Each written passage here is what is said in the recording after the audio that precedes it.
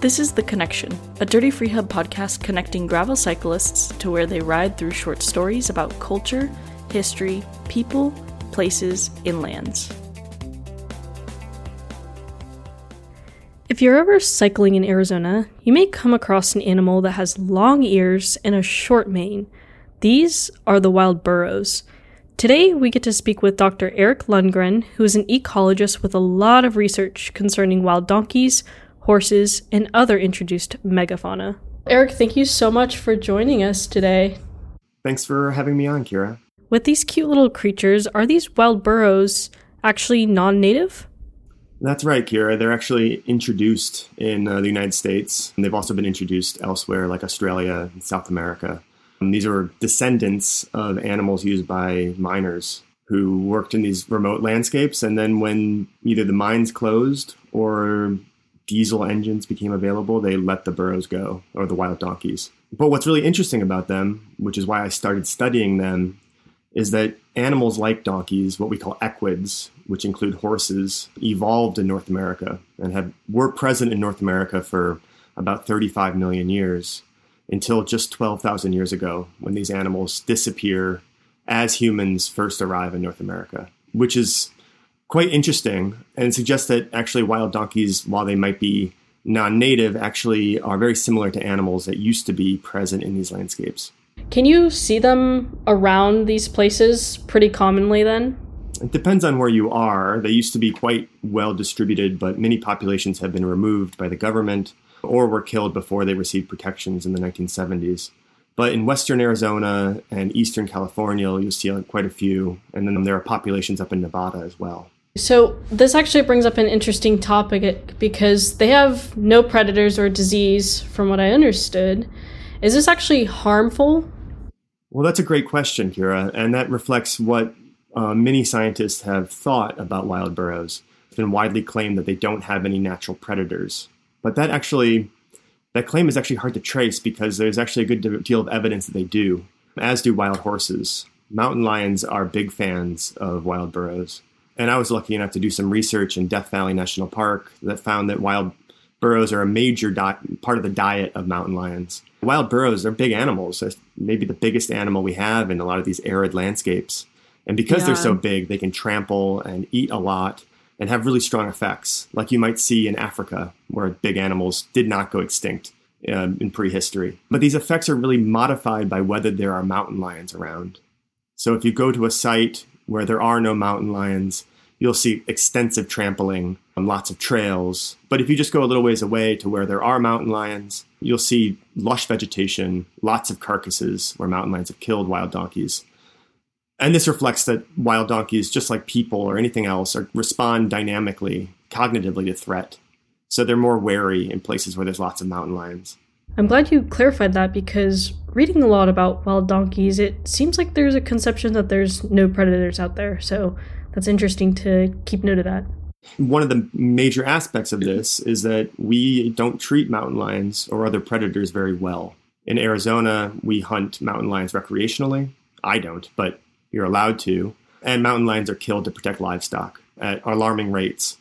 They're also killed to protect bighorn sheep, which is another thing that mountain lions like to eat. So what this research suggests is that instead of demonizing wild burros for having strong impacts, we might be better off by increasing our protections for mountain lions and other predators. Yeah, it seems like there's kind of a balance between the two. Yeah, it suggests that we have these notions that native communities are best. They work somehow in this kind of optimal way. But these notions are actually more of a normative, a cultural preference for something we consider pure, which is not actually scientifically quantifiable. And it looks like these novel systems, these feral systems where you have wild burros, wild donkeys, descended from pack animals, now learning these landscapes and being hunted by mountain lions, can function quite well if we let them. Is there any damage that has been caused with the wild burro population, maybe before or after having predators? Are they harmful at all? Harm is a really difficult concept in ecology. Unfortunately, people use it very casually. But what's interesting about harm is that it really is a construction of what we think should be. So if you look at the effects of wild donkeys, you'll actually see that those effects are the same as native zebra, or similar to what elephants do, knocking down trees and so on. When elephants or zebra do it, we think these effects are good and part of how they maintain diverse, open habitats in Africa. But when wild donkeys do the same thing, we consider it bad. This has been shown now in many, many taxa that we actually can't tell what organisms are native or introduced based on their actual effects. Why do you think it is that something like a zebra or an elephant has maybe more of a positive association, but then the wild burro gets a little bit of a different rep? It's about how we describe it, and conservationists in general don't consider wild burros to belong. And because they don't belong, then their effects are bad. I don't think it's too difficult to realize that this is not a scientific fact. This is a ethical preference, one that hopefully we can, as a democratic public, can actually debate with transparency and rigor, opposed to just accepting claims by so-called experts that wild burros are intrinsically bad. What's interesting about wild burros and their effects is actually, while people describe their effects as harmful, I don't know of a single story of any endangered species being negatively affected by wild burros. But what is clear is that previous removals and eradications of wild burros have actually led to the extinction of native species. They eradicated wild burros from a national wildlife refuge in Nevada, Ash Meadows National Wildlife Refuge, to protect the wetlands there from the donkey disturbance.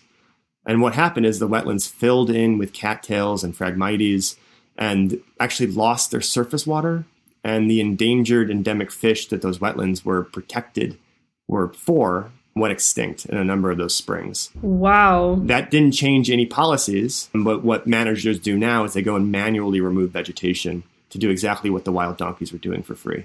Do you find that this happens with other populations too?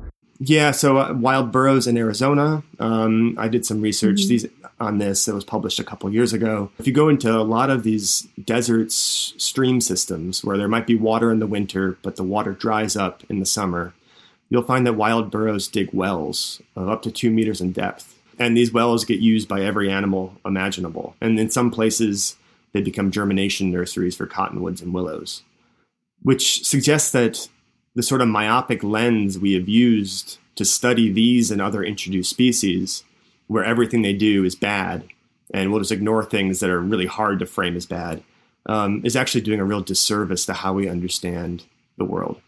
That's quite fascinating. Thank you. I think it's fascinating too. Yeah. I'm really glad to have you on here. Because you have such interesting research in this field, is there a place that people can follow along with you or some of the projects you're working on? Yeah, Kira, that's really nice of you. It would be really wonderful if people, read some of these articles or reached out and chatted. And, people, especially people that are spending time out in the wilderness, are often seeing things firsthand that are fascinating to people like me. So I have a website. It's kind of an ugly URL. It's EJ Lundgren, LUNDGREN.github.io.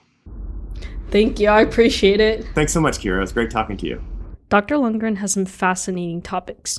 We have the links to Dr. Lundgren's website below if you want to look a bit more into some of the research.